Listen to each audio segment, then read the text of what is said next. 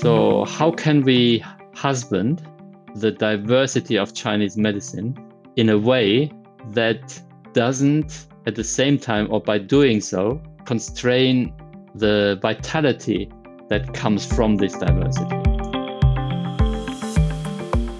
I'm Michael Max, and this is Qiological. I've been thinking about uncertainty.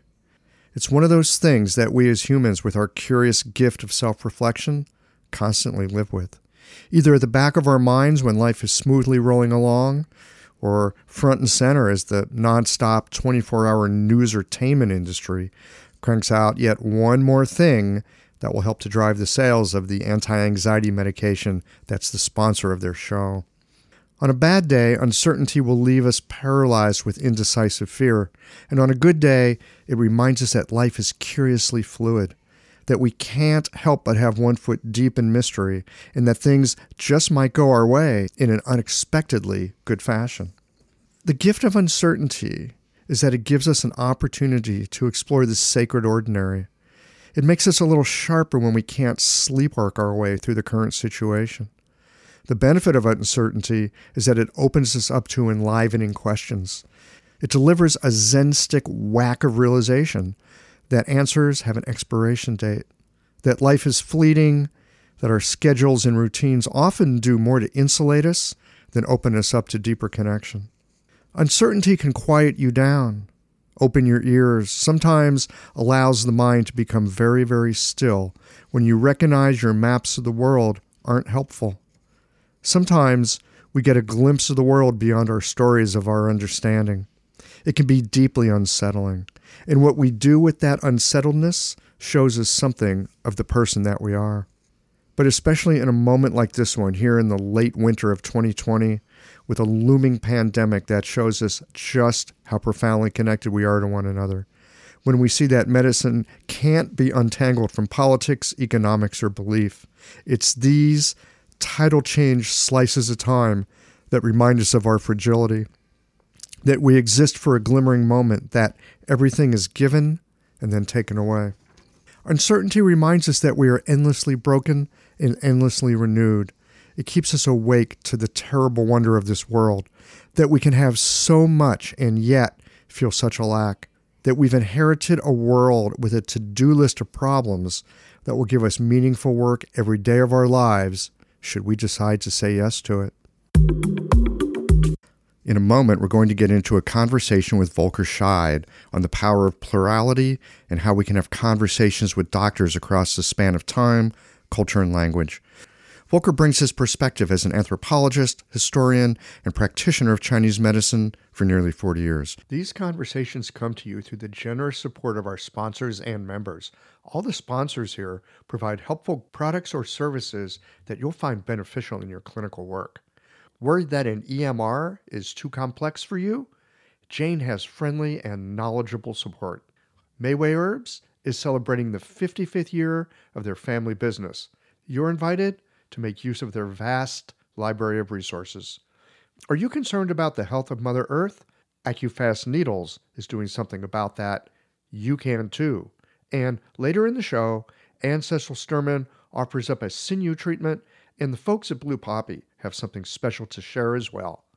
Do be sure to visit the sponsors page on the Qiological website to take advantage of all the special offers our terrific sponsors have for listeners of the podcast.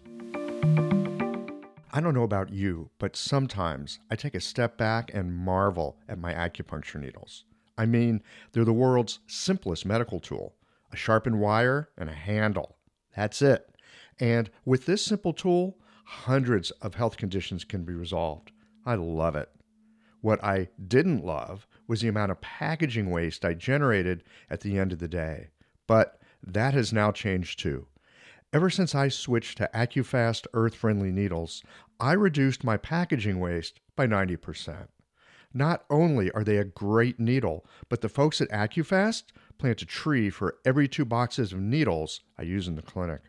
By switching to AccuFast needles, you'll be helping patients, planting trees, and joining a community of practitioners changing the world. Like our simple needle, being a part of the solution, it's simple too. Visit AccuFastNeedles.com/Qiological to learn how. Hi folks, I'm Yvonne Lau, president of Mayway Herbs. Our family business turns 55 this year, and we wouldn't have gotten this far without the love and support of our community. We're truly grateful and promise you that we'll continue to work hard to support you and your practice. Please visit Mayway.com to find the perfect Plumflower brand formula or formulate your own in our dispensary. Our site also has lots of articles, videos, and herbal recipes for you to explore. And tune into our podcast, Chinese Medicine Matters, for insightful discussions on all things TCM. Learn about treatment strategies and powerful herbal remedies. As we welcome the month of May, our focus is on women's health.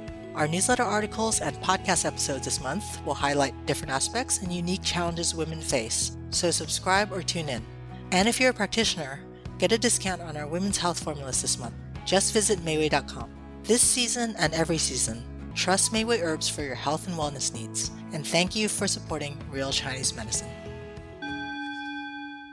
I love how technology can help to automate my office, and I want to share with you my favorite tool for doing so, Jane. Jane is a clinic management software in EMR with a human touch. Whether you're switching your software or going paperless for the first time, the Jane team knows that the onboarding process can feel a little overwhelming. That's why with Jane, you don't just get software, you get a whole team. Included in every Jane subscription is their award-winning customer support available by phone, email, and chat whenever you need it, even Saturdays. You can also book a free account setup consultation to review your account and ensure you feel confident about going live. If you're interested in making the switch to Jane, head to jane.app/switch to book a one-on-one demo with a member of their support team. And be sure to mention the code QIOLOGICAL at the time of sign up for a 1-month grace period on your new Jane account. I sure did enjoy this conversation with Volker Scheid, and I suspect you're going to find listening to this to be an hour well spent. Let's get into it now.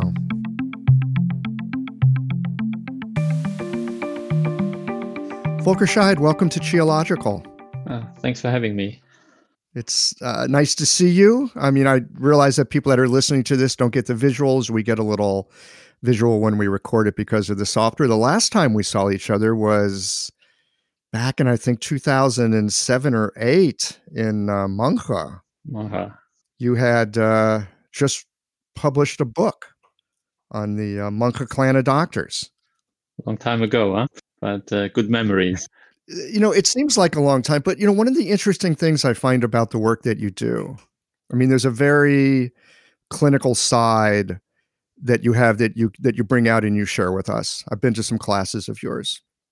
There's also this sort of historical, anthropological, sociological way that you have of looking not just at medicine, but the context that medicine is embedded in. And the Currents of Tradition, which is a book you did on the Menghe clan, it really, I mean, it very much goes into that. And it reminds me so much of often the issues that we face here in the modern world with questions of like, well, who has the authentic medicine and who's connected to who and what is lineage if you have one and how do you know you're actually a part of it? And who's got the, I'm using air quotes here, the real medicine and who's like making stuff up. But of course, we're also making stuff up based on things that we've learned. I mean, that's how we contribute to a lineage. And so one of the things that I'm particularly curious about is how our social environment, how our cultural environment so deeply influences how we think about and practice medicine. Because, you know, we often hear this thing about, oh, Chinese medicine, it's been around 2,000 years. They must know what they're talking about. But I know for myself as a person in the modern age, I think it's impossible for me to understand someone as recent as the Ming Qing dynasty. How could I really possibly understand what their life was? Even you don't have to go back to the Qing dynasty. You know, you can go back. I mean, as we are both getting older, maybe it happens to you. When I teach now sometimes, and the audience is a bit younger, I have certain reference points in my head. Like for instance, C.G. Jung. Younger people don't. You know, he was an important person for our generation. Everybody knew him. Yes. You Of course. can't assume anymore that young people know who C.G. Jung was. Yes. Okay. So it only takes one generation for things to change. Yeah. Okay. Or I don't know whether that is the same for you, but even the problems that people come to me with now, they're not the same that they used to be like 40 years ago when I first started. I mean, of course, some of them are the same. Yeah. But patients are different. The way they relate to me are different. How you have to relate to them is different. So I think you don't have to go back to the Ming and Qing. it changes much more quickly. So it changes within our lifetime is what I'm Yes. hearing you say. Yes. As for understanding the Ming and Qing, I think we can, I would say it depends what you mean by understanding. I think it's on a certain level impossible. Because if you look at the education, a kind of like the scholarly Ming Qing dynasty doctor would have had, starting reading kind of all kind of literatures from when they were 7-8 years old, memorizing all kind of stuff, having an incredible good memory to put everything into their head, growing up in a culture of referencing, almost by then 2,000 years of kind of literature across lots of different domains, and then doing that in a kind of like a scholarly way, partly to show off and partly that's how they talked. For us to even get our head around that and know what they're really referencing there, I would say we get the idea, but the depth to how they stack up these ideas and how they reference these to other things around in their cultural world, I don't think that's possible for us anymore. I remember living in Beijing and coming across some different doctors, and there was one guy who, it was almost like a party trick.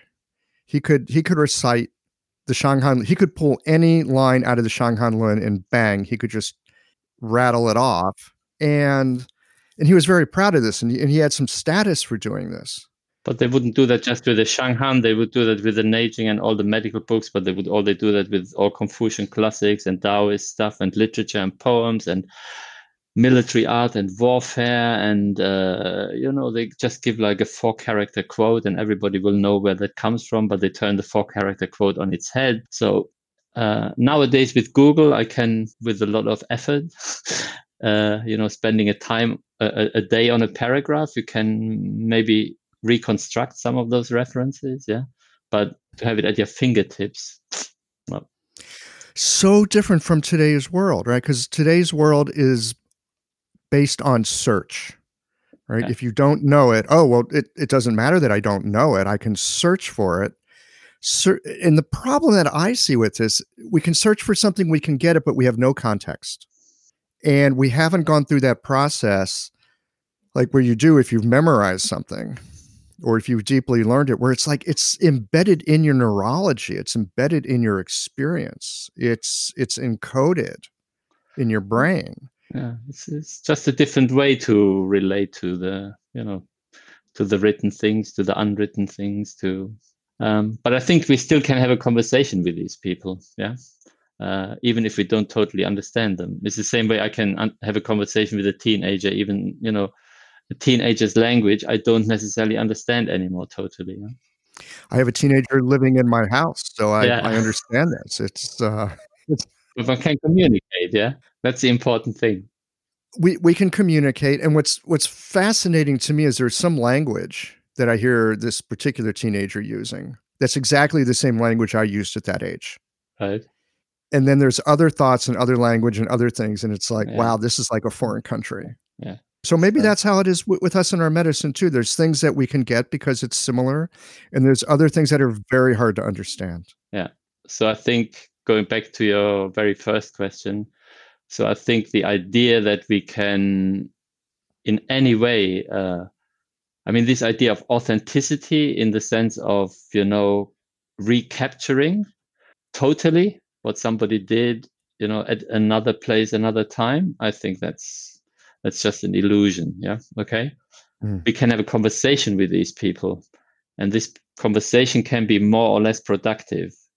And that's, I think, if you look at it like that, that then changes the whole engagement, because you're not looking for truth or authenticity or whatever you want to call it, but you're looking at how can I make that conversation with these, because you can have a conversation with people who are 2000 years dead. Yeah, you can, because they left written words. Yes. Okay.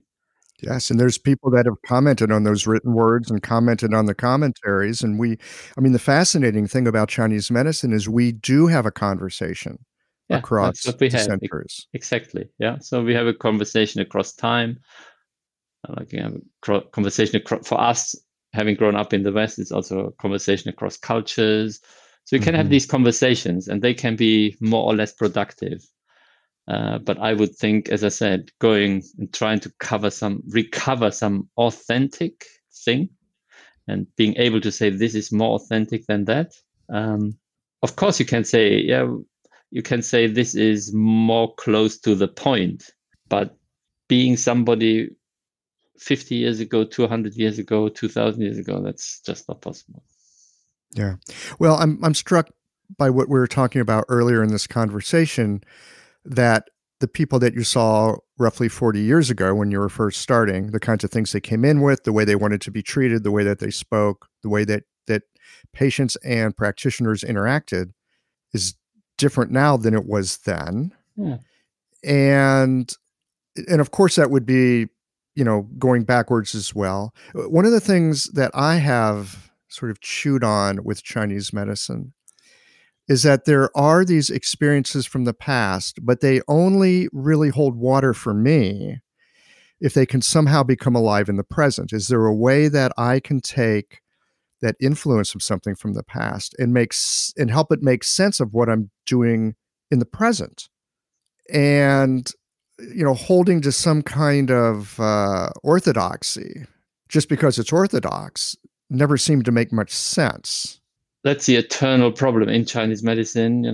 If you read the literature through the ages, I mean, that's, I would say, one of the recurrent problematics is, on the one hand, you have to have some faith in and faithfulness to what you would call the tradition. Yes, okay, and this tradition could be written text, or it is written text, but it could also be kind of like the people that you have studied with, etc., etc. But on the other, and if you don't have that faith and faithfulness, then you have got nowhere to start from. And who are you to change something that has been around for such a long time, and that people have, who are you? But at the same time, things do change. Yes, okay, and they have always changed, and particularly things fail. I mean, the other thing that we often talk about, Chinese medicine is so fantastic, it can do this and that and the other. Of course, it can. But if you listen to if you read the literature, then I think as many stories about the successes of Chinese medicine, there are as many stories about the failures. Yes, okay, and almost any doctor. I mean, like one of the typical genres, kind of like for a doctor to write in his foreword is, I was ill and I had this, and then I went to this doctor and he's completely screwed me up, and there's nobody who knows the Shanghan anymore, or the other way around. It's kind of like, oh, my parents died, my children died, and thousands of people around me died. This treatment doesn't work. Why doesn't it work? Yes, and then we have to engage with medicine is like that. Sometimes it works, sometimes it doesn't. And we have to engage with that failure. And again, we can engage with the failure productively or less productively, I would say. Yeah. This for me is one of the really big questions. And it's the question of, how do we engage productively with failure? Because we're going to find so much of it in our work. There's a lot of getting it wrong on the way to getting it right. Yeah. So I think, again, something you mentioned at the beginning, I think there's the typical way for most clinicians to look at it is look at themselves.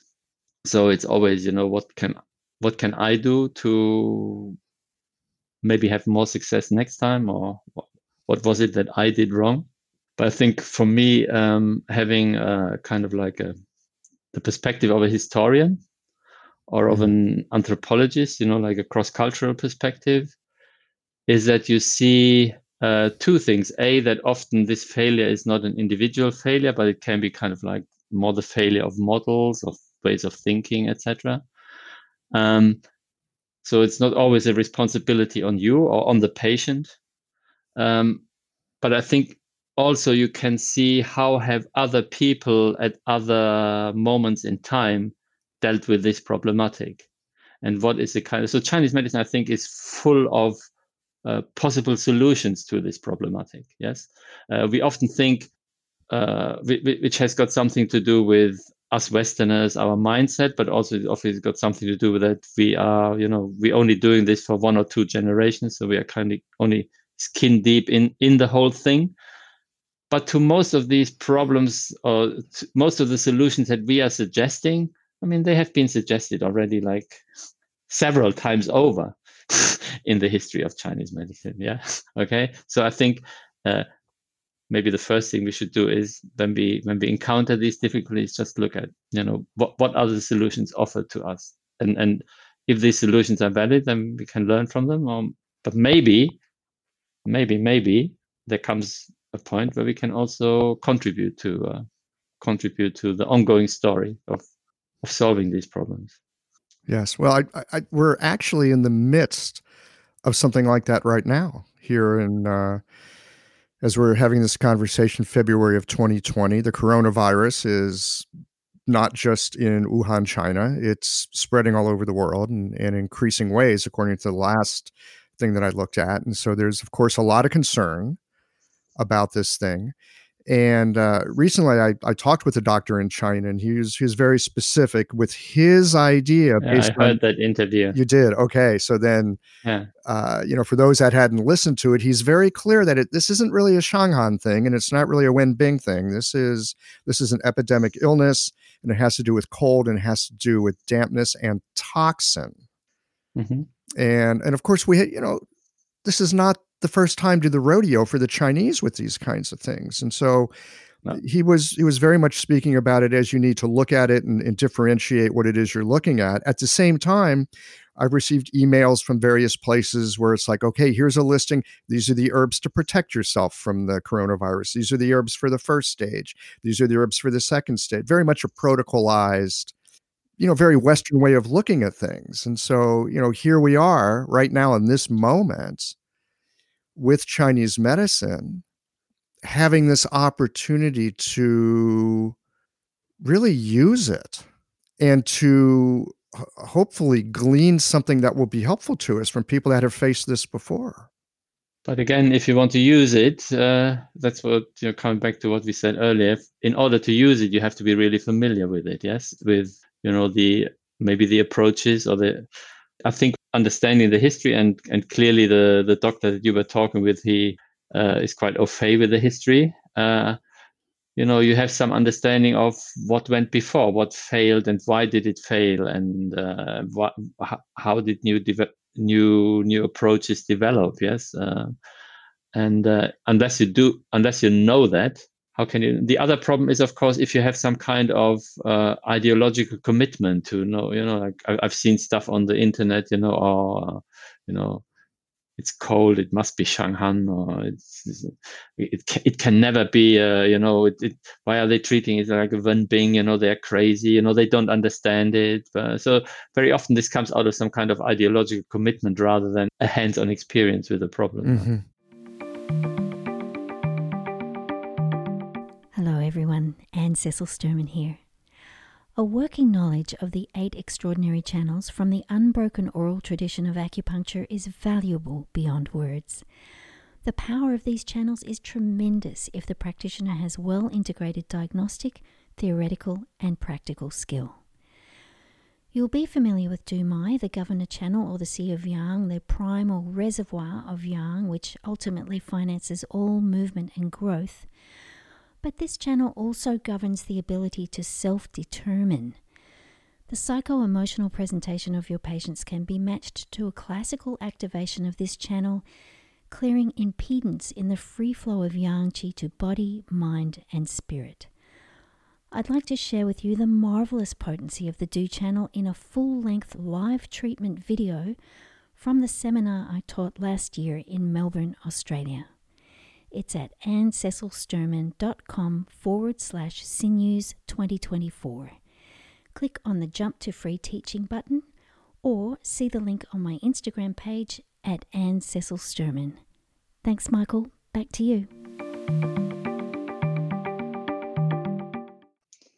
Well, this gets into, again, I'm going to reference your work because it has opened up in my mind the idea that our medicine is not just what we do in clinic treating patients.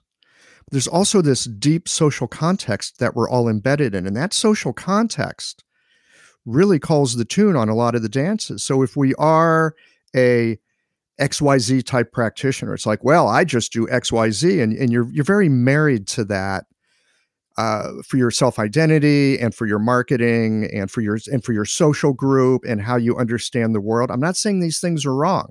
I'm saying we're human beings, and this is part of how we operate. We have this deep social interaction with each other that really cannot be, at least in my mind, it can't be teased apart from the actual work that we do. The actual work happens in this social context. I'd love to hear some of your thoughts about how we can deal with that influence, both in ways that might help us and recognize where it might be holding us back. If you train as a historian or a social scientist or a humanities scholar, I mean, that's particularly if you train like this in Anglo-Saxon context, in English-speaking world. I mean, you really learn to understand how what people do is shaped by the social, historical, economic context in which they operate. Yes, and that very often, I mean, the role they play as individuals is much smaller as we would attribute to them as kind of like great social heroes or whatever. Yeah, okay. However, if you look at the history as a clinician, where you're not trained in that, I mean, there's always a tendency to read that history very, very differently. Yes, I mean, usually there's a history of great heroes. Yes, okay. Zhang Zhongjing, the 4 great doctors of the Jin Yuan dynasty, the fantastic heroes of the Ming, and then blah blah blah, the Beijing Da Ming Yi, etc. Yeah, it goes on and on and on and on. And well, we also tell ourselves a history, but the history that practitioners tell each other, as you say, there has got much more to do with creating an identity for themselves, marketing themselves. Hagiography, like celebrating ourselves, yes, okay, and making the medicine fit into what we do. Like I give you 2 typical examples. Have you read the work of Miranda Brown? I have not. No, okay. So she's written a wonderful book it's called The Art of Medicine in Early China, and in this book she shows, how the lineage of early medical heroes in the history of Chinese medicine gets constructed. And the second to last chapter is on Zhang Zhongjing. Yes, okay. And she shows, how in a very readable way. So it's very, actually, I would recommend that book to everybody. So how the idea of who Zhang Zhongjing is, changes fundamentally in the Song dynasty. So before the Song, he's this kind of magician, yes, so kind of like he can do tricks, and he's a magician. He can do all kind of stuff like many other doctors around him. And then in the Song dynasty, because the scholars become doctors, and the world of scholarship, traditional scholarship and Confucian scholarship and medicine, they become much closer aligned with each other. So Zhang Zhongjing gets refashioned as a kind of like a good Confucian scholar, yes, who takes care of his clan and who's a bit more an intellectual kind of guy, etc., etc. Yeah, okay. So that's a typical example. Another example that I can give to you, which I stumbled across by chance, like many things in my life. We all say Chinese medicine is holistic, yes, okay. That's part of our marketing, right? Yeah, well, I think we deeply believe it's not just part of our marketing. I think it's also part of our identity. Yes, okay, this makes us different from biomedicine, blah blah blah blah blah. Yes. Now, if you look at, there's nothing in this world which hasn't got a history. So there's a history to this idea of holism, what holism is, and why people want to be holistic, and who wants to be holistic, etc., etc. And I've written on this, so I don't have to tell the whole story here, but it really, you can trace it that it comes to, at least in the modern understanding of holism, it has got very much to do with problems that Germany went through in the 18th century and tried to find solutions to, and then the Germans went to America and ended up in the West Coast in California, and set up Esalen and the hippies and influenced Chinese medicine there. And another stream of German thinking, Marx, Lenin went to China, Engels, and influenced for very particular political reasons, these people who constructed Chinese medicine in what we nowadays call TCM in the 1950s and 60s. For them, it became really, really useful to market Chinese medicine as holistic. Two very different ideas of holism, one a bit more religious, esoteric, the other one really political. But that's how Chinese medicine became holistic, not because it's in the Yellow Emperor. Yes, in the Yellow Emperor, there are ideas that we can interpret to be holistic. Yes, okay. We can read them as holistic if we want to. If we want to, yes. We can take and interpret it in whatever suits us, yes. But the Yellow Emperor never said Chinese medicine is holistic, yes? Neither did Zhang Zhongjing or anybody else. But people in the 1950s and 60s, whether in China or the United States or in Germany, they say Chinese medicine is holistic, and that's one of the most fundamental aspects of what Chinese medicine is. And that's how, in turn, then we, not because of what's in the medicine, but it's a kind of like a wider social field and the needs of people in this, in a certain cultural political context. Yeah, okay. And then we managed to align Chinese medicine to that. Yes, okay. So that's in a way a different approach that you would take to this as a historian rather than as a practitioner. Does that make sense? Yeah, because for a practitioner, it might feel very, very uncomfortable to have your identity questioned in this way. To say, oh, I believe Chinese medicine is holistic, and I say, well, actually, maybe it's not so holistic as you think it is, because in many ways it's not holistic. Yeah. Okay. So, for instance, if you think Chinese medicine has got a lot to do with, like you were saying before, in dealing with toxins, yes, you just get rid of the toxin. Yeah. Okay. You couldn't care necessarily about first you deal with the toxin. You may do that in a holistic concept, but sometimes you just don't care. You just purge them and then see what happens, what the next kind of presentation is. The thing about our self-identity is something I think about a lot. That, and especially with your example here of holism, because we want to be holistic, or we think holism is important, we're going to take, because this is sort of the flavor of our times, we're going to take this other stuff and we're going to read ourselves into it. I think there's an aspect of us reading ourselves into the literature. And then there's the other side, which is letting the literature sort of flow into us. But I know for myself, it's hard to hold both of those perspectives at the same time. It's hard for me to see through my own filters that I look through. Yes, it is, but I think it's also a matter of training. Yeah. Okay. So if you trained as a historian, then you start to see history as a process in which, it just becomes part of the way you see the world. Yes. You see people are not the agents. People are maybe much less agents than we would like to be. Mm-hmm. But as a practitioner, you have to be an agent. Yes, you have to make a clinical decision. Do I do this? Do I do that? Yes, it's very, very important. Yeah. Okay. Yeah. So I feel very comfortable with both of that. Yes, but I think it's because I have had this journey in my life where that has become part of who I am. Yes, but I know from my engagement with practitioners, when you present them with a different kind of view, then they very often feel challenged because they feel what you're actually challenging is their identity. Yes. I think this is endemic to being a human being.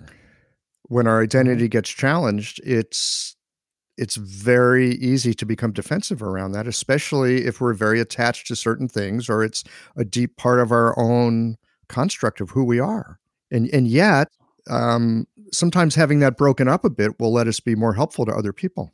100%. Yes. I mean, of course, we have to, like I said before, we have to hold on to something. And if we don't have faith and faithfulness, how there's no platform. But at the same time, there's a difference between having faith and become a fundamentalist. Yes. Does that make sense? Yes. You can open up your faith to new experiences and change it a bit.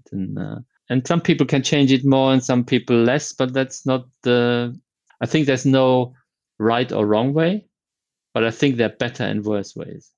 And I think it's really important to make this distinction between better and worse, because if you don't make that distinction, then, you can't just say everything is equally valid.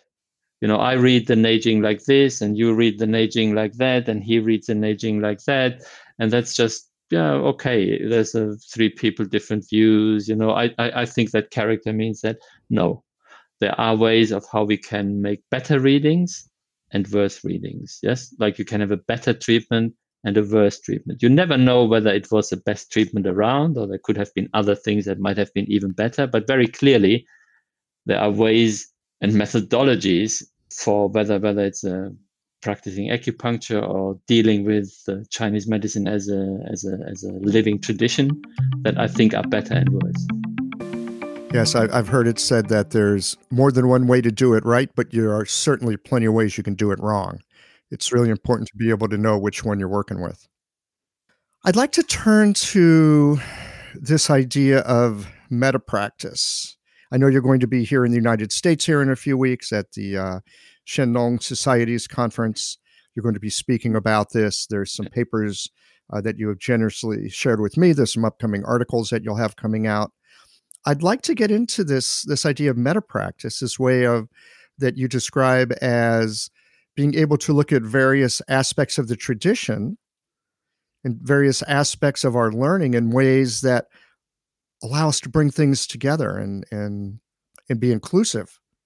So this comes really out of my own engagement with Chinese medicine or Asian medicine over the last 40 years. So like you yourself, and probably everybody, by now, I think it's pretty obvious that Chinese medicine is very diverse. Yeah. When I first studied, that wasn't accepted, this diversity. Like it was very clear there were a right way and everything else had to be wrong. Yeah. Okay. But now I think we have come to the point where we know, there's a Tung style and a Tang style and Korean acupuncture and Japanese acupuncture, and they all have a certain kind of validity. And we know there is a broad spectrum of Chinese medicine. Yes. Okay. Same for herbal medicine. But the question then is, how do I choose and how do I relate myself to this diversity? Mm-hmm. Yeah. Okay. So you can, again, people will have different needs and their minds and work in different ways. Yes. Okay.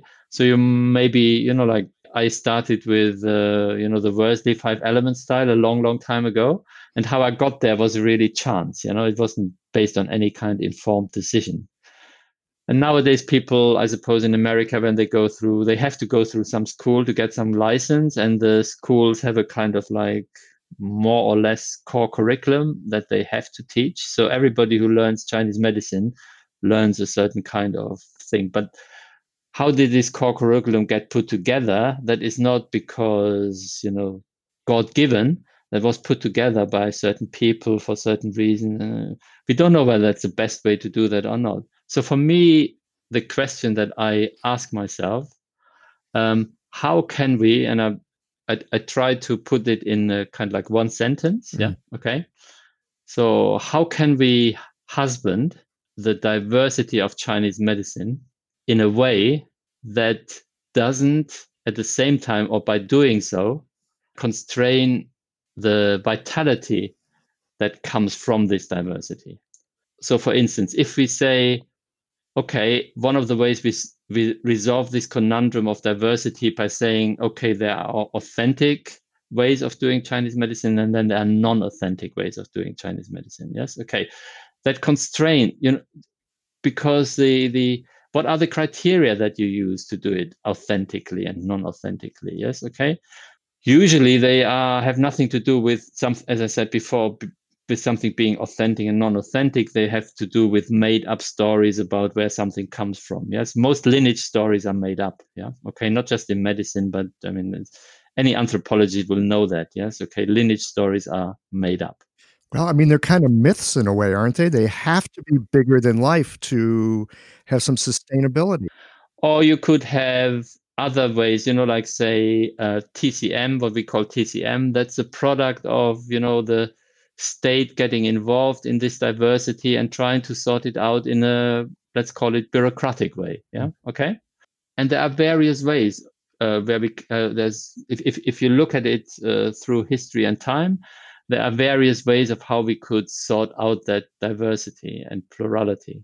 Now, the danger, of course, is each time you try to do that, like for instance, if you create a synthesis, then you're ruling out certain things. How do you know that what you've ruled out was okay to rule out? And how do you know that it wasn't okay to rule out? And how do you know, like, okay, I'm Dr. X, I make my synthesis of everything, but 20 years later, Dr. Y comes and he makes his synthesis of everything. Does it make sense? Yeah. So how do we differentiate between that synthesis and that synthesis? So what I mean by meta practice is to actually constructively think about this process of accepting the diversity and knowing that we have to somehow manage it, because you can't use 5 different treatment protocols in the same clinical session. You have to use one. Yeah. Okay. You have to make a decision. Yeah. Okay. Or like what I was saying before, if there's this coronavirus, do we treat it like this or do we treat it like that? It's a decision we have to make. However, if we constrain this kind of process, if we constrain that diversity too much, then we will lose the flexibility that really comes from it. I'm very convinced that one of the reasons that Chinese medicine is still around after 2000 years is because it's so diverse. Yes. Okay. So therefore it has been able to do one thing for one person. Zhang Zhongjing could be the magician for the Tang Dynasty guys, and he could be the scholar for the Song Dynasty guys. That's yeah. And he was, for early modern Chinese, he was more like a empirical scientist. Yeah. Okay. So he can be different things to different people, and that's what makes his work relevant over different periods. But I want to give you a very concrete example that I thought about. Yes. Because I listened to quite a few of your podcasts, and one of the things that always comes up are the Liu Jing in some way. Confirmation. Yeah, that's seems to be like something that you're really interested in. Well, it is something I'm really interested in. It's something that I remember at the beginning of learning Chinese medicine, I was like, what the hell is this stuff? And then as time goes on, I thought I understood more about it. And as I get further into it, in some ways, it seems very simple, and yet it seems very deep at the same time. It's just one of these aspects of our medicine that constantly is bringing up new questions for me. Yeah. So I've looked in, I feel the very same as you. Yeah. Okay. I think everybody does, maybe, hopefully, if they have an open mind. But I think currently, and this is not like historically, but currently, there are at least 30 different ways of interpreting this concept in circulation in China. So I'm not interested in which one is true and which one is false. But I think amongst the 30, some are certainly better and some are certainly worse than others. Yes. Okay. So to give you my opinion. Yeah. Okay. So for instance, one of the things, I don't know if you observe that in your own clinical practice. So you might have problems in a channel, like say the gallbladder channel. And if you have a problem in a gallbladder channel, that doesn't have to be a Shaoyang pattern. The problem might actually get better with treating it as a Taiyang problem, or it might be getting better as a Shaoyin problem, or whatever. Yes, okay, but it doesn't have to be a Shaoyang thing. So therefore, in clinical practice, the relationship between the channel and whatever this Liu Jing means, it's kind of tenuous. It's not rigid. Does that make sense? Yes, it can sometimes be there and sometimes it's not there. In recent years, the Sa'am acupuncture style has generated significant interest and a loyal and growing following. In the Sa'am approach, a precise diagnosis leads to a 4-needle treatment to address the 5-element and 6 qi imbalances in the body. The 4 needles target the controlling and generating cycles. It's common using this method for the needle sensation to be stronger than in many other styles. Thus, the choice of needle becomes important. The Unico brand of needles lends itself to both strong and gentle techniques. These superior needles are made of uncoated Japanese surgical stainless steel and feature the best guide tube on the market with its unique beveled edge. Additionally, Unico needles have a tensile property that helps with freehanding needles into Jingwell points and allows you to more easily feel the arrival of qi. Blue Poppy is the exclusive importer and distributor of Unico needles. Use the code QI2024 to save 10% off Unico needles at www.bluepoppy.com. You'll be glad you did. And for me, sometimes it's there, but it's not connected in the way that I think it is. And so it's asking me to see what other relationship might be operating here. So therefore, this idea that the Liu Jing are the channels, comes up at a very particular time in the history of Chinese medicine. Yes, it comes up in the Sung Dynasty. Where people try to create a synthesis between acupuncture text, the Huangdi Neijing and all that classical corpus and the Shanghan. And because these things have the same name, so one of the things that they do is they obviously think they are the same things. Yes. Okay. So the Liu Jing are, of course, the channels. But because the clinical link between those things is rather vague, I would say. What you actually get in the late Ming and early Qing, you get a reaction against this. Yes. Okay. So, and this reaction comes for various, I could go into this more detail, but one of the clear points of criticism is these guys in the Sung, they totally got it wrong. Those Jing are not channels. Yes. They have nothing to do with the channel. They maybe have only a tenuous link with channel. We're really talking about something very different here. Okay. So these guys in the Ming early Qing, they think of those Liu Jing in a very different way, like maybe territories in the body. Where you could have in the Taiyang territory, you could have many different channels go through this. Yes. Okay. So you could have the Shaoyang channel also go through the territory of the Taiyang. Okay. So clinically, that makes more sense to me. So what I said before, very clearly, therefore, I'm in favor. I'm much more, I think these guys, their understanding seems to me make more clinical sense than the understanding of the other people. Previous understanding is not, you can play around with it, but in clinically practice is not validated all the time. Okay. So you can take that even further, like you can say, what do we mean by when we think of what Taiyang is? So I've gotten rid of the channel thing. Now I think of it as a territory. Okay.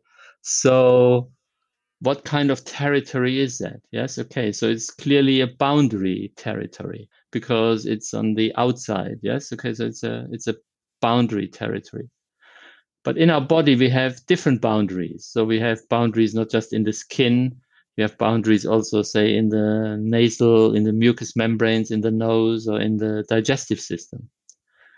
So when you start reading, what some of those Wenbing people, and interestingly, all these people are from the same town or from very closely related towns. So when you actually look at what these Wenbing people do, they say Shanghan and Wenbing is not different in terms of understanding the body or understanding disease. The only difference is that we are dealing with different type of pathogens. Some pathogens go via the skin, other pathogens go via the nose and the mouth. But actually, our understanding of the disease process and what we have to do is the same.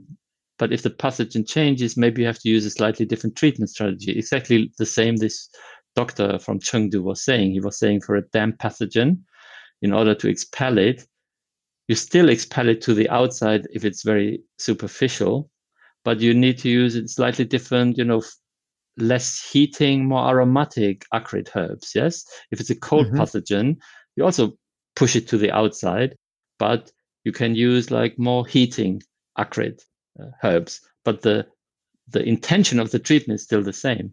So if you stick with this idea, I hope you can follow me, then you can actually see that, what these Wenbing people are doing is kind of like they're providing us with a clearer understanding of what this Taiyang thing might be. Can you follow me? So I think if I think of it through like that, then I can start to put different readings of both the body and the classical literature into conversation with each other. But I can also say, okay, here there's a very productive conversation going on, and it seems to be progressive. And that is what I mean by meta practice. Does that make sense? Yes. I mean, a kind of awareness of that diversity, but as a diversity that, can be husbanded. We don't have to have 30 understandings of Jing, because some of those understandings of Jing are really not so good. Some are better. Chinese medicine, because it's so backward orientated, finds it very difficult. It hasn't gotten a mechanism like in the same way that science has, yes, to get rid of old stuff. Once you're famous in Chinese medicine, you're famous for all times. Yes, it's a privilege. Yes. I remember Dr. Wang Zhu talking about various methods that you'll find them in books, you'll find them in museums. They're part of the corpus of Chinese medicine. Nobody uses them. How do you know we don't use them? Or how do you know not to use them? Well, doctors, they tried it for a while, but no one's really talked about it or used it for a long time. It's still in the medicine because it's a portion of the history, and our medicine throws nothing away. But you have to know, and I'm not talking about cherry picking here, but you have to know, and I love your word husbandry, you have to use some kind of discernment to get through what's useful, what's not, how things might be useful. I love this. I so appreciate your this conversation we're having on the Oujing right now, because it makes sense to me as well to think about them as territories. And in thinking about like the Shanghanlun perspective and the Wenbing perspective, we're speaking about the same territory, but under different conditions. And when you have a certain condition, this is a useful way of working with it. Under a different condition, if we understand the first one, the second one now makes more sense. Yeah. But it's still the same territory. Yeah. Okay. It's still the same territory. But the invader is different, If you deal with like the Mongols on their horses, that's different than you deal with Russians on their tanks, yes, okay, or terrorists who come from inside, yes, okay. Terrorists from inside or spies from the outside. Yeah, does that make sense? Yeah, okay. So Anyway, one of the things that I really appreciate about the Western Academy in its, there's lots of things wrong with the Western Academy at this moment in time, but when it works, it's a very socially productive way of doing this husbanding. Does it make sense? Because it's not just one person, but ideally, every scientist is engaged in this communal conversations and is prepared to have their own ideas shot down. And I think that is something we could really learn from the field of enlightenment science, let's call it like that. Yeah. Okay. A productive way of husbanding. And again, that's, I think, is then a new conversation, because you're bringing into conjunction enlightenment science with Chinese medicine. Yeah. Which was, by the way, it's nothing new. That was happening in the late 19th, early 20th century. Yeah. Nothing new. How so? How's it nothing new? Because they were already, like in late 19th, early 20th century, Chinese doctors, Japanese doctors, they were becoming aware of that there was something called science, which did things in a different way. I mean, of course, they had a very peculiar understanding of science. That's why they had late 19th, early 20th century understanding of science, a very Darwinist understanding of science, which doesn't exist, where we have gone beyond that. We have worked out that you can think of science in more productive ways. But maybe our understanding will also be exchanged. But anyway, these people did that very much in Japan, in Korea, but also in China, what we call nowadays the Huitong-Xue-Pai, the current of convergence, like the people who would put Western and Chinese thinking together to... I think we call it integrative medicine these days. But that is different than they did, yes? Okay. Modern integrative medicine is different than what these people did. Mm-hmm. How are they different? Well, integrative medicine, in my understanding, is totally dominated by biomed. It's not a conversation. It's dictated by biomedical agendas. It's not a conversation. Means you have to have a conversation amongst equals. Yes. Okay. This is like, we know how the world looks, and maybe we can harvest something from your field that is useful for us.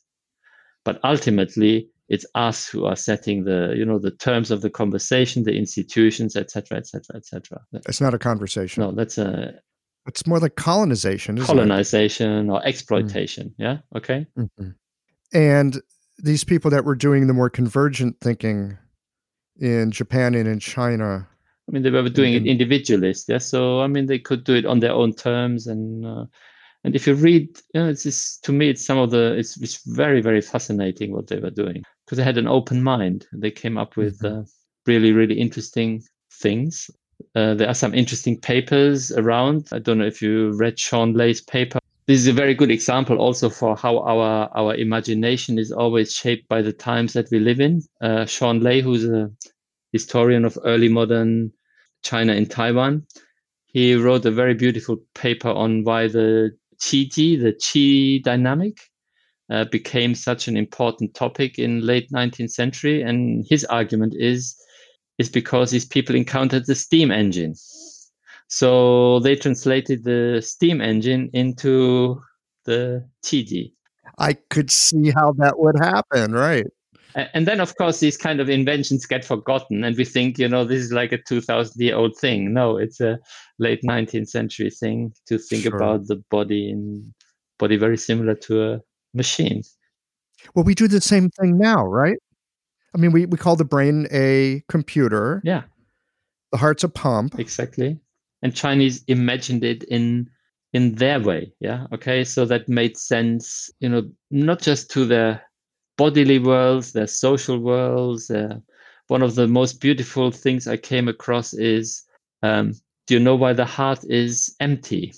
When somebody's dead, you cut it open, the heart is empty. In Chinese medicine, we say the heart needs to be shu, empty. When your heart, when it's shu, then everything is okay.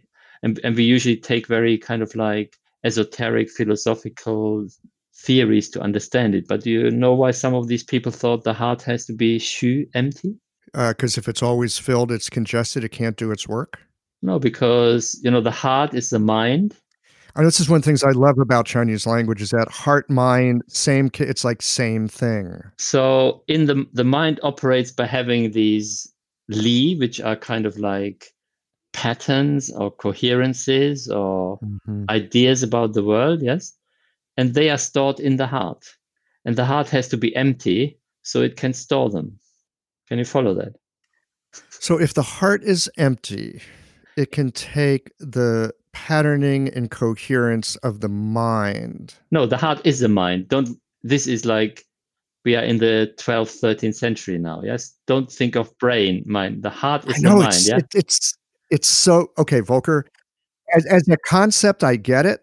And yet in reality, it's like I am constantly reminding myself that these are not separate. But it's really important. These conceptions we have of the world, they're also material. They are not just ideas. They are material. And this material, but they have a kind of like an intangible materiality. Yes. Okay. And this intangible materiality needs to be stored in the empty spaces of the heart. So the heart needs to be shu. The reason the heart needs to be shu, of course, it's also a mental state of tranquility. And yeah, does it make sense? Yes. And when the mind is tranquil, then actually we can store the right conceptions. But it's actually at the same time a material kind of event. Yeah, makes sense? I'm following, but don't ask me to articulate it back. Sometimes you hear something and you go, I can't quite repeat it back, but I can catch the flavor of where this is going. To me, Li is another one of these fascinating and curious ideas that there's this patterning that runs through things. And it very much influences the material realm of itself. It's kind of material, but it's also kind of not. I mean, that you need to talk with people who are more au fait with the history of Chinese thought than I am. But of course, there's not just one idea about the relationship between Li and the world, and particularly between Li and Qi. Yeah. Okay. So this has got like its own very complicated history and very long history. There's not just one. This problem of diversity and how we can husband that, I think that's a problem of Chinese thinking, but I think it's a problem for the world as such.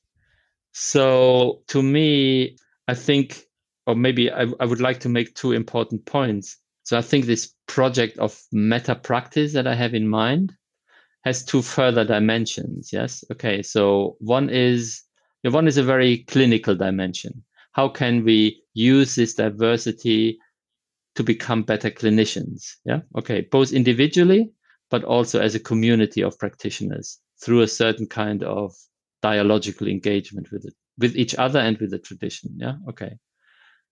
The other thing is, of course, this has got something to do with how do we perceive the world? Yes. Why do we have this diversity? I would argue, like many people that I encounter in the realm of Chinese medicine, but not just in the realm of Chinese medicine, everywhere, they think beyond the world, there is kind of, very Platonic way. There is some kind of truth or substance or some underlying reality. And if we can get to that underlying reality, then we've done it. Yes. Okay. So I would argue maybe it is there, but I think human beings can never grasp it. So for human beings, there are always multiple worlds. Inconceivable for us not to have multiple worlds. Yeah. Okay. And I think if you have this kind of conception of how the world is, then the discourse of what we want to do really changes away from truth or false, or authentic, non-authentic, to better or worse in a given context. So I think that's really important for me. And then I think there's a third dimension, which is a political dimension. We touched on this a few times already, that medicine always takes place in a particular context. And you mentioned this kind of, people say, oh, I'm this pi, or I'm that pi, or I belong to this lineage or that lineage, or this is authentic and that is not authentic. So another thing that you do as a historian or as an anthropologist, what's happening in the domain of Chinese medicine, you cannot detach that from what's going on in the wider world around us. So I think one of the things that I'm seeing in Chinese medicine at the moment is the very same kind of identity politics that I'm seeing in the world around us at large. Yeah. And I don't like that identity politics. I think this identity politics is really, really bad for us as human beings. Yeah. And I have had to realize in my own life, it's too late for me to make the world a better place other than through my engagement with Chinese medicine. So it's a very small world, but I think if we can try to get away from identity politics in the domain of Chinese medicine, maybe some little things can make a contribution to, if it works one way round, that the identity politics in the wider world is affecting what we are doing, then maybe it can also work the other way around. If we stop identity politics in the world of Chinese medicine, maybe that can ripple somewhere else. Yeah, maybe it does, maybe it doesn't. Yeah, maybe it's just like my deluded fantasy, but it's one dimension of what meta practice is for me. Well, we often talk about this I often hear people talk about this with Chinese medicine, that there's a microcosm and a macrocosm. There's heaven and there's earth. And these two things in many ways reflect each other. And it's us as Zhen, in the middle, that create that conduit, that create that connection. And so it sounds like a worthwhile experiment to see if we can clean up our own house in a way and see if that ripples out into the world. It's a great hypothesis, and like any natural scientist, I suspect you're as happy to get a yes or a no to your inquiry. It's the inquiry that's the important thing. You have to be a bit of an idealist and an utopian, I think. Or at least that's what I am. I suspect we all want to see the world be a better place for us having passed through it. That's just my guess. Volker, I could go on for another hour or two, but I know that you've got somewhere to go, and this seems like a reasonable place to wind it down for the moment. Maybe you'll come back and join me another day, and we can go take a deeper dive into Li, or maybe bring a colleague or two along on that exploration. That would be fun. Anything else that you'd like to share with our listeners before we wind it down for today? Well, thanks for having the chat with me. It was very enjoyable. Thanks for giving me a bit of space to do this. Very enjoyable. I hope the people who listen to it find it rewarding of the hour they put into listening. And thank you very much. Great. Thank you so much, Volker. Okay. Take care. We're just seeing you at Shandong here in a couple of weeks. Okay. Looking forward to that.